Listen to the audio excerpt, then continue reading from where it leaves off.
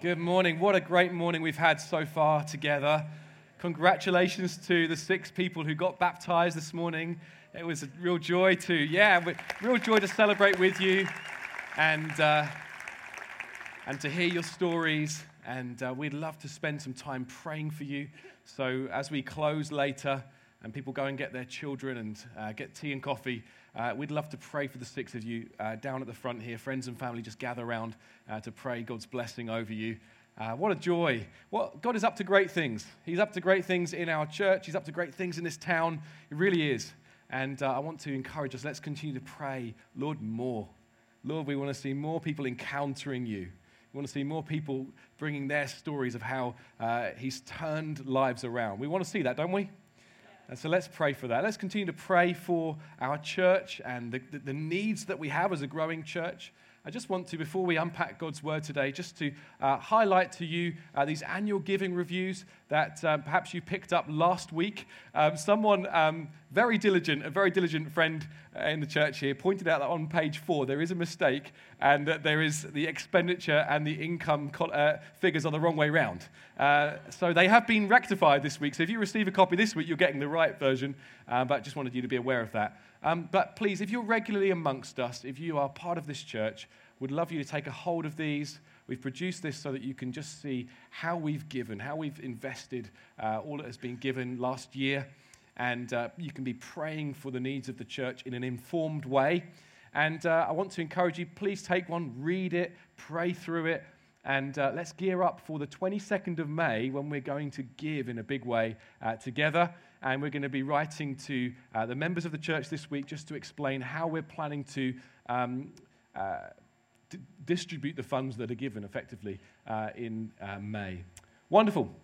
Okay, we're going to be continuing, as Hannah said, our series in the Bible book of Ephesians today, and we're going to be in chapter 4. So if you have a Bible there, you might have to turn there. But before we tuck into today's passage from the Bible, I want to tell you a story. It's a story that takes place about 14 or 15 years ago, where my wife Sarah and I looked like this, as you can see on the screen here. Look at us, beautiful. As you can see, Sarah hasn't changed much in about 15 years. I've got the ability to grow facial hair now, which is good, which I didn't have then. And there's now more of me to love. Let's be honest, there's more of me to love now.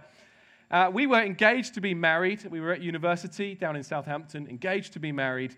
And Sarah lived with 6 ladies, none of whom knew Jesus. And I lived with 3 guys, all of whom were Christians. And you couldn't really find 2 more contrasting houses, to be honest, in all kinds of ways. And Sarah and I got engaged, and we started to undertake marriage preparation sessions with one of the pastors at the church we belonged to and his wife. And they were really excellent sessions. We recommend that anyone looking to get married undergoes some marriage preparation sessions. And this was really a big talking point in Sarah's household. It was like every time Sarah got back from one of these sessions, her housemates would crowd around and want to know what on earth was covered in that night's marriage preparation session, because these were very alien things to them. They had never really understood or never really encountered anyone going through marriage preparation before, and so it was kind of like the talk of the house. What are they going to cover tonight? And one night, we covered sex in our marriage preparation session. And so Sarah's housemates gathered around her that evening. What did you cover in tonight's session? And Sarah shared, well, we covered the matter of sex. Now, they knew that Sarah and I didn't sleep together, that we didn't live together, obviously, and that we were holding off from sleeping together until we were married. And Sarah had the opportunity to explain, well, Christians, we believe that God has given sex as a beautiful gift, and it's for the context of marriage between a man and a woman, and it's something that's to be enjoyed. It's not a dirty thing. It's to be enjoyed within the context of marriage. And one of Sarah's housemates exclaimed something that to me is one of the best quotes ever. She said, "Blimey, Sarah, I pray to God that my kids never turn out religious." And I just thought that was a great, great quote.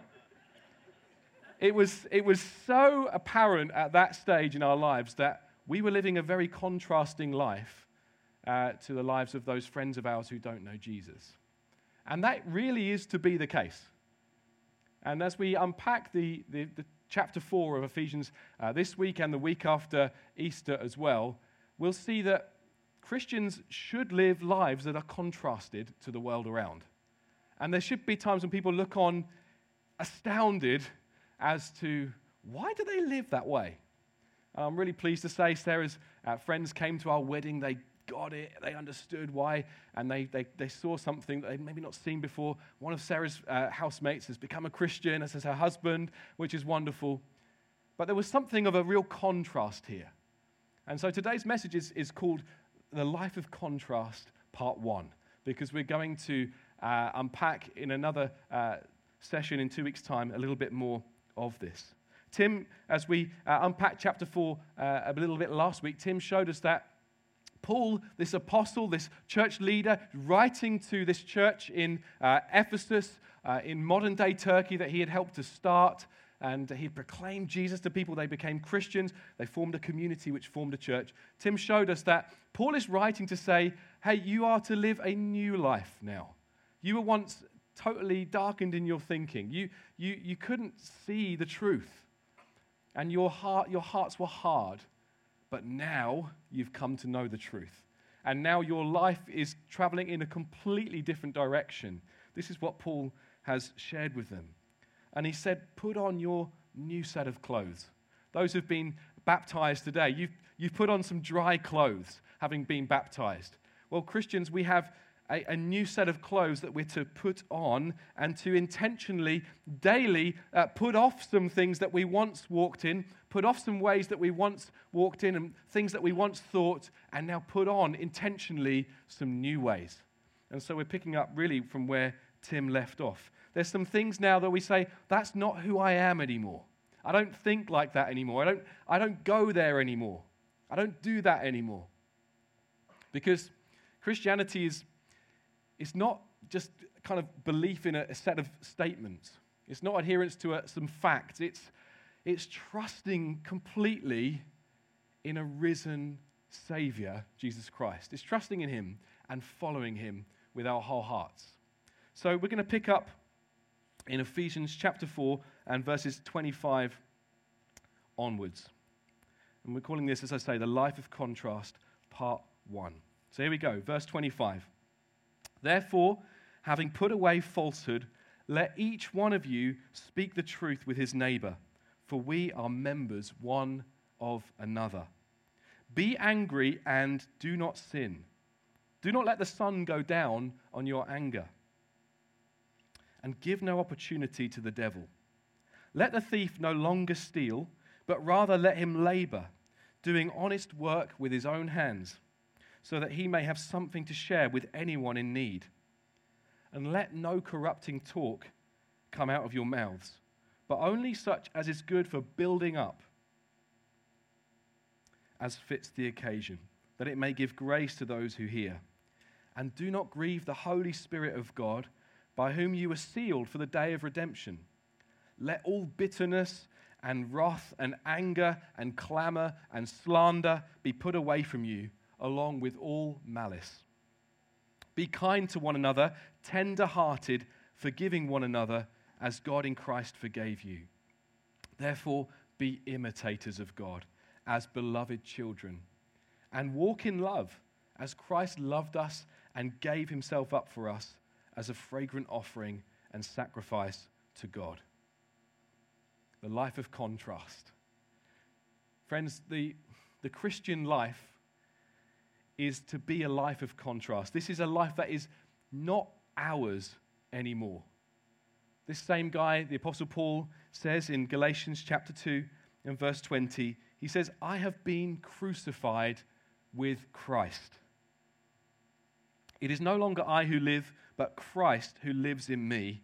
And the life I now live in the flesh, I live by faith in the Son of God, who loved me and gave himself for me. The Christian life is one where we say, I'm no longer my own. I belong to someone else, and I'm living a life for him. It's not mine anymore. This body is not mine anymore. I offer it to him as a living sacrifice in response to all that he's done. This is what Paul writes in Romans chapter 12, verses 1 to 2. Having just unpacked for the church in Rome the amazing mercy of God, all that God has done for them in sending Jesus to be a sacrifice for their sins, to rise again that they might be forgiven and freed and adopted into the family of God, he then says, therefore, brothers, I urge you, by the mercies of God, to present your bodies as a living sacrifice, holy and acceptable to God, which is your spiritual worship. Do not be conformed to this world, but be transformed by the renewal of your mind, that by testing you may discern what is the will of God, what is good and acceptable and perfect. So a fitting response to all that Jesus has done, a fitting response to this amazing mercy that he's poured out on our lives, is to say, all of this is yours, Lord. All of this belongs to you. I'm giving it all as a living sacrifice. I want to say it's all yours, Lord. That's what Christianity is. It's saying it is all yours, Lord. It's not one in which we live a perfect life, because no one other than Jesus has ever done that. But it's a life in which we say, I no longer live for myself. I may stumble at times, but I'm no longer going to offer the members of my body, as what Paul will say in Romans 6, are called instruments for unrighteousness. I'm now going to offer my eyes, my mouth, my hands, my sexual organs, everything that I have, my feet, my brain. I'm going to offer this as what the Bible calls instruments for righteousness. And in this passage that we've just read from Ephesians chapter 4, Paul talks about what we do with our mouth, what we do with our hands.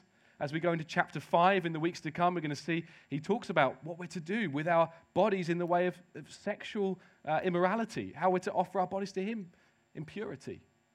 And this includes all of our lives. We say it's all yours, Lord. This is the fitting response. And we're to say, Lord, I want my mind to be transformed. I want my mind to be renewed. We see that in verse 23 of chapter 4 as well. It talks about being renewed in the spirit of your mind. Because as we heard from Tim last week, before we come to know Jesus, our minds are just kind of going the way of the world. And the ways of the world are futile. They are futile. They're fruitless. They don't lead to satisfaction. You don't need me to kind of spell that out for you, really. As you look at the news, you see the ways of the world are futile. If you go out onto the streets on a Friday or Saturday night, you see young people vomiting in the streets, chasing after a good time, drinking too much, maybe trying to forget some of the cares of this life. It's futile. It doesn't satisfy. It doesn't fill you. You might see it in the workplaces as people work themselves into the ground to try and get a better and better home or better and better experience in life, trying to impress people that maybe they don't even like anyway.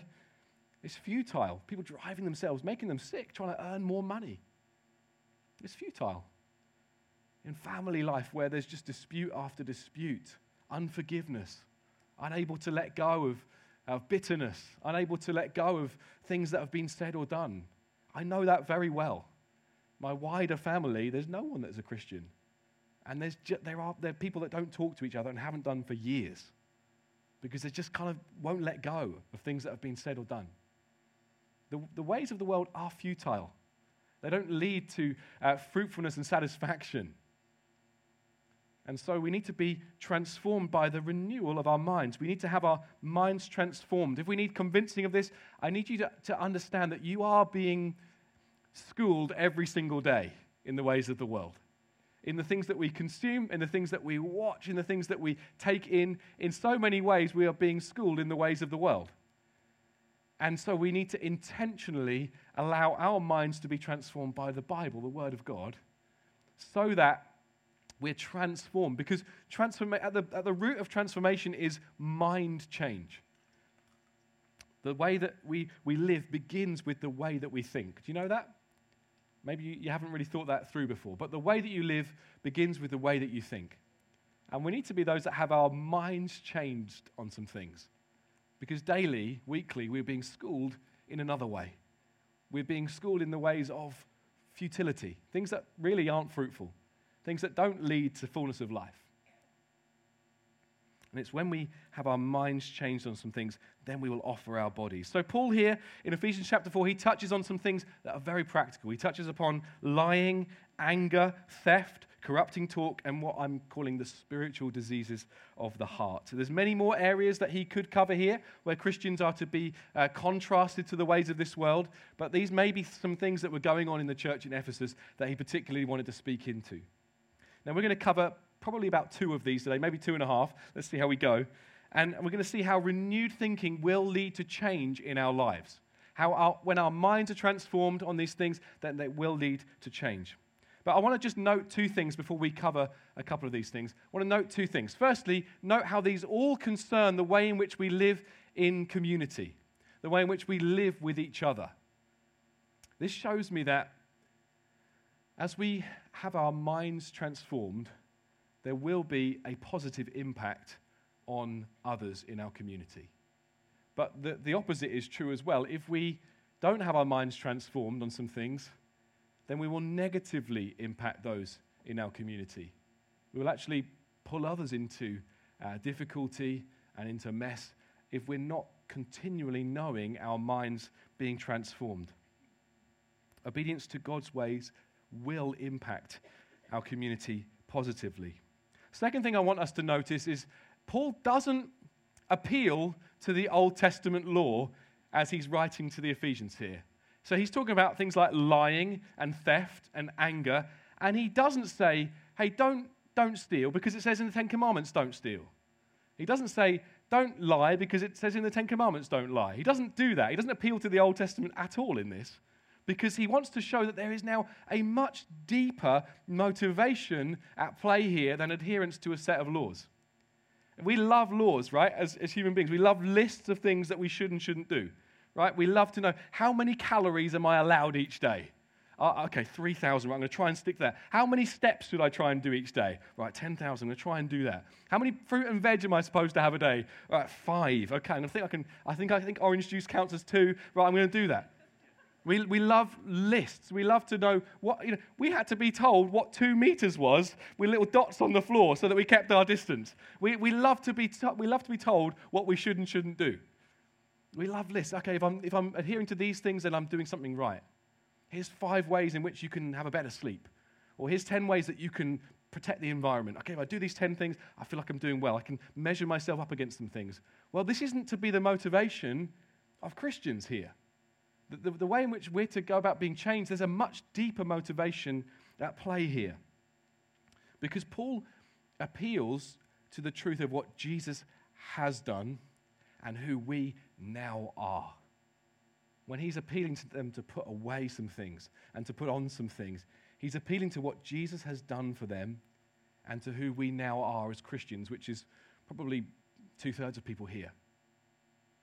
He's appealing to something much deeper than just a set of lists. So he addresses lying and falsehood. We're to be those who put away falsehood and who embrace the truth, who speak the truth to our neighbor because we are members of one another. So who's our neighbor? When the Bible talks about our neighbor, it talks about those that we're in close proximity to. It might be our literal neighbors. It might be those that we work with. It might be those that we encounter in our sports teams or at the school gate or wherever it might be. I think that's what the Bible is referring to when it talks about our neighbors. But I think this passage here is actually getting at those within the church, because Paul says, because we are members of one another. So primarily here he's saying, be truthful to each other because we're members of one another.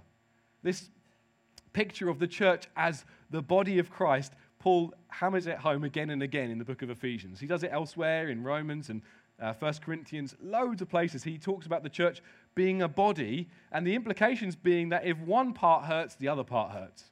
You don't just say, oh, it's only my tooth that's in pain. The rest of me is okay. I get on with it. No, there's something here that there's something affected. If we know pain in one area, the whole body feels it. And so he's saying, hey, speak the truth to each other because you're members of one another. Let's be those that love integrity. Let's be those that don't try and put a spin on things or to exaggerate things in order to try and make ourselves look better. Let's not be those that try and just paint ourselves in the best possible light and try and get people to think more highly of us. Let's tell the truth. Let's tell the truth to each other. Let's be those that are known as people of integrity. Let's be those people that don't have to say, I swear I'm telling the truth, because people just understand our word is what it is. And so we don't even need to say that because they just know, I'm telling the truth. We're to be those that love integrity. And the way the church grows up is when members speak the truth in love to one another. We see that in verse 15. So if my eye was to say to my hand, hey, the iron's not hot, and my hand goes and touches it, and it's hot, then the whole body feels the pain. So we must be those that embrace the truth and who speak the truth to one another. It's a lot different, friends, to a you do you and I'll do me mentality. It's a lot different to that, because that's something that's quite rife in our culture. Well, I'll do me, you do you, and I'll kind of let you be. Well, in the church, we're not to have that, well, you do you and I'll do me mentality, because we're members of one another. And therefore, if someone's kind of getting stuck in some stuff that's false, we actually all feel it in some way. And we're to know that kind of one anothering where we speak the truth in love. I want to just ask it, how are we doing in this? How are we doing in this, friends? Are there some ways in which maybe we're putting a spin on things in our life to try and impress others, try and hide the truth? Listen, that's not the way to peace. You might think, well, if I just paint the best possible picture of myself, then I'll know peace. Whereas actually it leads to no peace at all, because you'll be thinking, when am I going to get found out? Sometime someone's going to find me out. How are we doing when it comes to speaking the truth in love to others when we see them getting stuck in some mess in some way? How are we doing it when it comes to appealing to them, hey, God's got better for you? I've shared this story before, but many of you wouldn't have heard it. Go back to fresh-faced Tom and Sarah. Before we were engaged to be married, before we were even together, I was living in a way that wasn't honoring God. In our first year of university, I was flirting with women. I was on a bit of a, I guess, pride in a big way. I was enjoying the attention of women and leading them to think that I was more interested than I was. And I hurt some people in the process. And Sarah, who we were just friends, happened to do the same course, she lovingly came up to me and said, hey, can we go for a walk? There's some things I need to say. And as we walked, she said, Tom, I don't think you're honoring God in this area of your life. And it's not pointing people to Jesus in a good way. And she lovingly brought the truth to me. And I went back to my room and I sobbed and I sobbed and I sobbed. Not because Sarah had said anything harsh. It's because God was using her to tell me the truth. And I just knew I've got to turn around from this. I've got to lay down this. This pride in my life is causing me to be very, very ugly. And it's not bringing glory to Jesus. She spoke the truth in love to me, and I grew as a result. And it happened that about a year later we got together. Bonus. Listen, friends, we need to be those that speak the truth in love to each other, not just say, hey, I'm just going to leave them be. I'm seeing them getting in a right old mess here. I'm just going to leave them be. Now, out of love, from a place of, first dealing with, Jesus says, doesn't he, deal with the big plank in your eye before you remove the speck of dust from your brother's eye. Yeah, we deal with the things in our own hearts first. We humbly and in love say, hey, I just need to talk to you about this. You need to know the way you're living right now is not honoring to God. He's got better for you. So we need to speak the truth in love to each other, not live in falsehood. Let's put away falsehood because we're members of one another. Secondly, anger. We've seen in the last couple of weeks an almighty response to Will Smith slapping Chris Rock at the Oscars. I don't know about you, but I didn't even know the Oscars was happening until I saw the news the next day. I don't think many people knew that the Oscars was happening until they saw the news the next day. We've seen how ugly anger can get. We've seen how it can really bring a lot of pain when we are overcome with anger. We've seen it can bring massive pain to people. Physical pain, yes, but all kinds of emotional brokenness can come when anger spills over. Maybe you've even known that this week. Maybe you've known this week kind of that rush of blood to the head, they call it, when you just know, I just can't even control myself because I'm so angry at what they've done. I'm so angry that they could betray me in that way. I'm so angry that they would speak to me in that way. I don't know if you've known that this week. Maybe you know that on a regular basis. Maybe you know a boiling over of frustration, which with little things that just kind of get to you eventually. Well, there's some real insightful things for us here. But I want to tell you that the waters we're swimming in culturally are kind of waters that are full of anger and outrage. There are some people who just are keyboard warriors and who just love to be angry all the time. Maybe some of you, maybe that's you. I'm angry. I don't know why, I'm just angry all of the time. People are outraged. You can just Google the word outrage and you'll see all kinds of different groups are outraged about something. And it's not just the far left or the far right outraged by some things. Even the knitters are outraged by some things. Okay? This tells us here, this was a few years ago now, the knitters wanted to have a knitting Olympics, and the Olympic Committee said, no, you can't call it the Knitting Olympics. So we see here that there's a mob of angry knitters taking the gold in battle with the US Olympic Committee. There's outrage amongst the knitting community at a decision from the Olympic Committee. There's outrage. We're swimming in these waters where people are angry about stuff. And we need to be those that are contrasted, friends. We need to be those that look different. Now, what does the Bible say here? Well, it suggests that it's possible to know a Christian kind of anger. Because it says, be angry and do not sin. So there is a type of anger that's okay. There's a type of anger that even Jesus experienced when he saw that the temple was being used by those that wanted to sell stuff and kind of make money. He got angry. He took his time to form a whip and he went into the temple and drove them out. There's a Christian kind of anger. If we're not stirred up by injustice, then injustice will prevail. It's kind of like a righteous anger, a response to injustice that leads us to be grieved and it leads us to pray, it leads us to take action. That's a good kind of anger. And I'm sure that some of you are angered by some things that you see in the world, and you're grieved, and you want to take action to bring about God's justice for people, that people will know good justice in their lives. That's a good anger.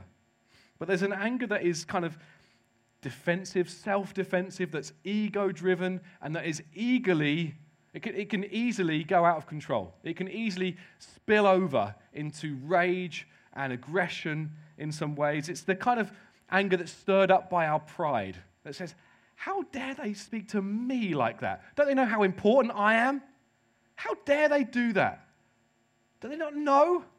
I'm a big deal. They shouldn't speak to me like that. Or that is kind of proud in another way, that kind of thinks, I would never behave like that. How could they do that? I would never do such a thing. And we kind of are stirred up with anger within because we think, I would never behave like that, and they're behaving in a terrible way, and our pride gets hurt. And that's the kind of anger that kind of bubbles up and causes us to lash out, causes us to bring hurt, actually. And Paul's words here are very, very wise. They're very insightful. He doesn't give an excuse to have a fit of rage or seek revenge. He says, do not let the sun go down on your anger. That doesn't mean the people who live in the Arctic have got a free pass for 6 months of the year. He's saying, do not let the sun go down on your anger. Keep short accounts. Don't let it fester. Don't let it bubble up within, lest the devil get a foothold. There's a new motivation here, friends, is that we see that we are in a spiritual battle, that we have an enemy, the devil, who hates us, who wants to see us kind of allowing anger to fester in our hearts, that he might use us as a tool for division in the church, in our families, in all kinds of ways. Let us be sober-minded and alert. Peter writes in his letter, 1 Peter, he says, let us be sober-minded and alert because your enemy, the devil, prowls around like a roaring lion seeking someone to devour.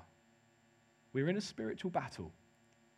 And so you might think, it's just who I am. I just kind of I'm a bit short-fused. Don't let anger fester in your heart. Don't let the sun go down on your anger. Deal with it. Go to the person. Don't let it be left for days. Go to the person. Explain in love why you feel like you do. Explain the way they've hurt you. And forgive them. Forgive them. Let it go. Trust God with it. Own up to the things that you've done or said wrong. Own up to the ways in which you've fallen short. Deal with it. Don't let it go for days and days, because it will make you sick. It will make you ill. And it will open up a foothold for the devil. And he would love to use you and your anger that's bubbling up to be a divisive person. He'd love to exploit that. He would. We put off these things and we deal with it.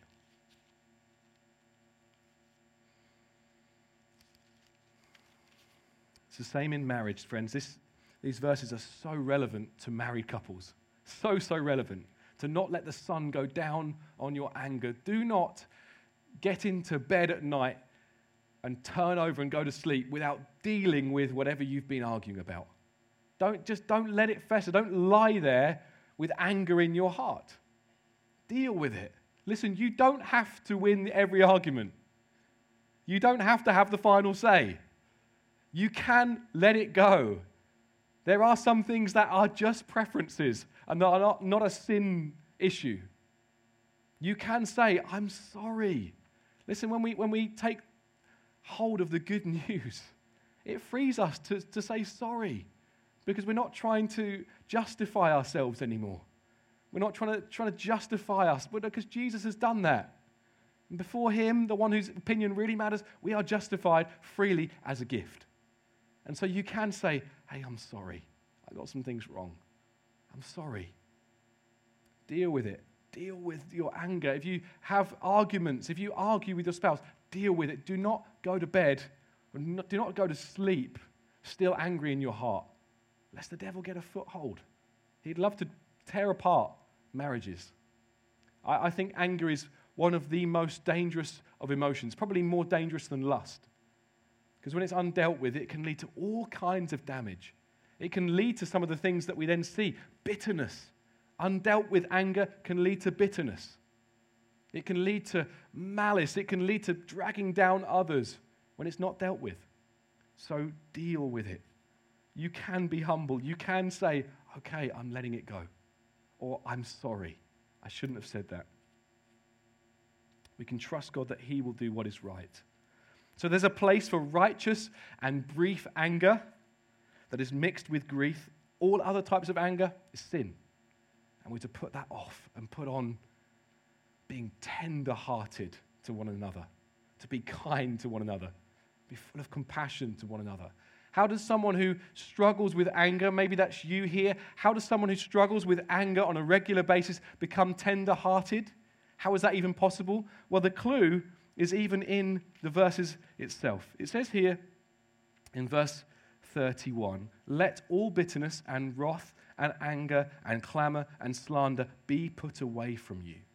This is a passive command. The other commands here are put on and put off. This is something that's passive. How can you can't just actively let something be put away from you. Someone else has to do it. This is a passive thing. Let it be put away from you. How? How is that possible? Well, the next verses show us. Be kind to one another, tender-hearted, forgiving one another as God in Christ forgave you.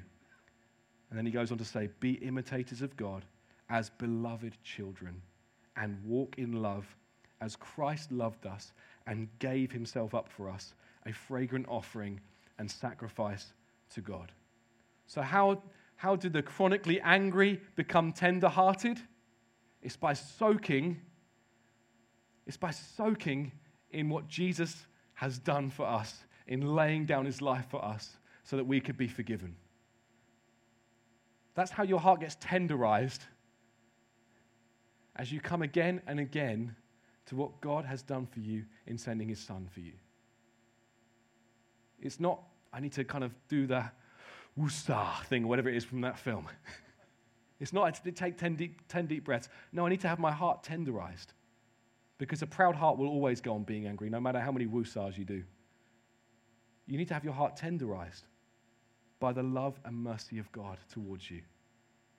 So I kind of get a bit fed up and a bit weary when people say, we always preach the gospel at Hope Church. We always preach about what Jesus has done. Yes, Because it's not just the entry into the Christian life, it's every step of the way of the Christian life. We come back again and again to what he's done for us, and we have our hearts tenderized in the process.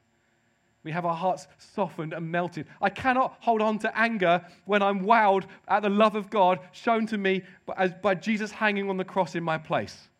I cannot hold on to it when I realize I was a hell-deserving sinner and he gave himself freely for my sake on the cross. I cannot hold on to malice and bitterness and anger and rage when I realize he's done that for me freely. Now, as I soak in this, as I rejoice in this, as I'm wowed by this, I can let others go.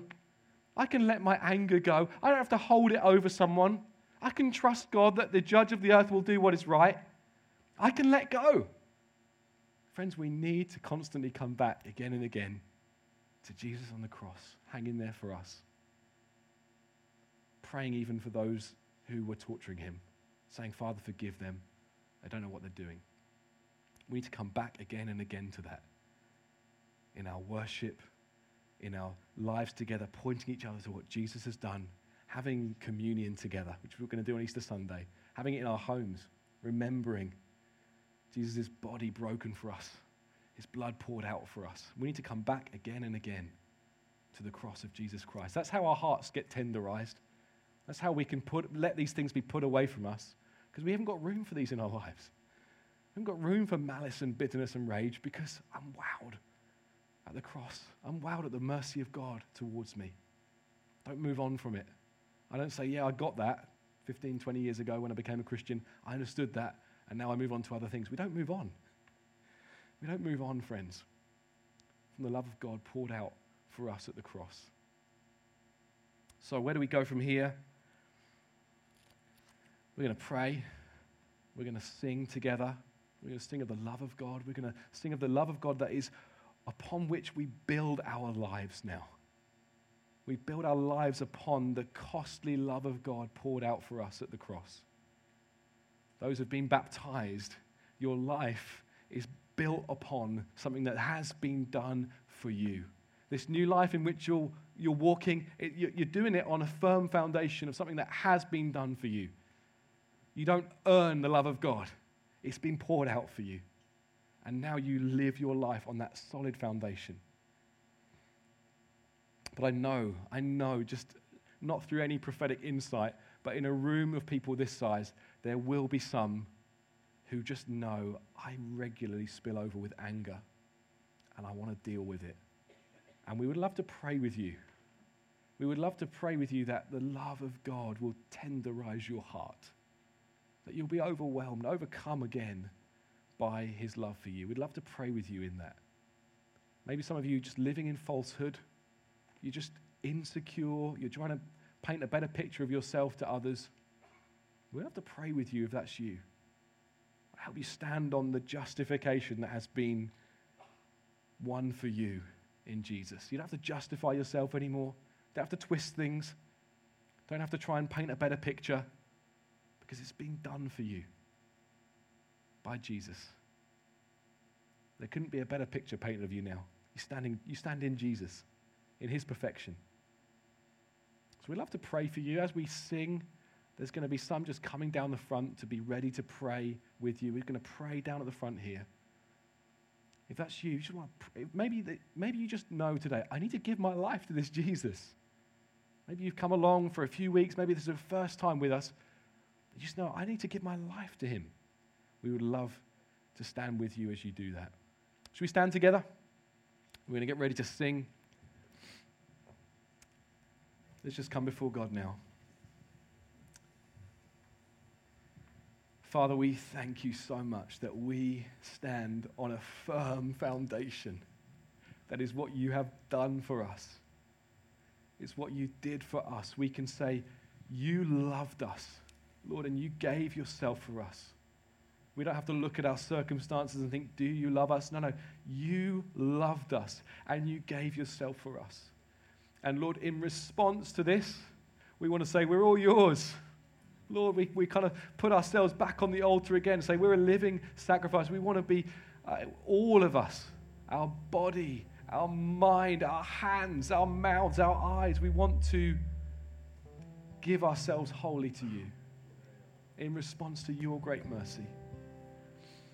And we want all these things to be put away from us. Anger and bitterness, rage and malice. We want these things to be put away from us as we once again see that you've done what we couldn't do. You've done all that was necessary for our salvation. You laid your life down for us. Lord, we want to be those that take off our old clothes and put on our new clothes. Walking in a way that is contrasted, where people look on and think, I don't understand that, but they're different. And there's something so attractive about them. We want that, Lord. And Lord God, we don't want to be people who bubble over with anger. We want to be people of peace. We want to get angry about the things that stir you. Lord, we want to get angry at injustice. And we want to be led with compassion and prayer to take action. We don't want to be angry and bubbling over with frustration. We want to be those that know peace because you've called us to peace. Thank you, Lord Jesus, you laid down your life for us. Thank you, Lord Jesus, that you gave it all for us. We now worship you in reply. We offer ourselves to you. Just before we sing, maybe you just know there's some, maybe even this week you've just known a bubbling over of anger. And you just need to resolve, I'm going to go and deal with that. I'm not even going to let the sun go down tonight. I'm going to go and deal with it. I'm going to forgive. I'm going to let go. Just feel like there are some here who are angry with someone who's no longer around. Someone who's died. Someone who's moved on and is now uncontactable. We want to stand with you if that's you. You can trust God. You can give this over to Him. No longer needs to plague your life. So even as we sing now, there's going to be prayer team coming to the front. There's going to be others just want to be prayed with. Come to the front as we sing. Don't delay. Let's sing to our God together.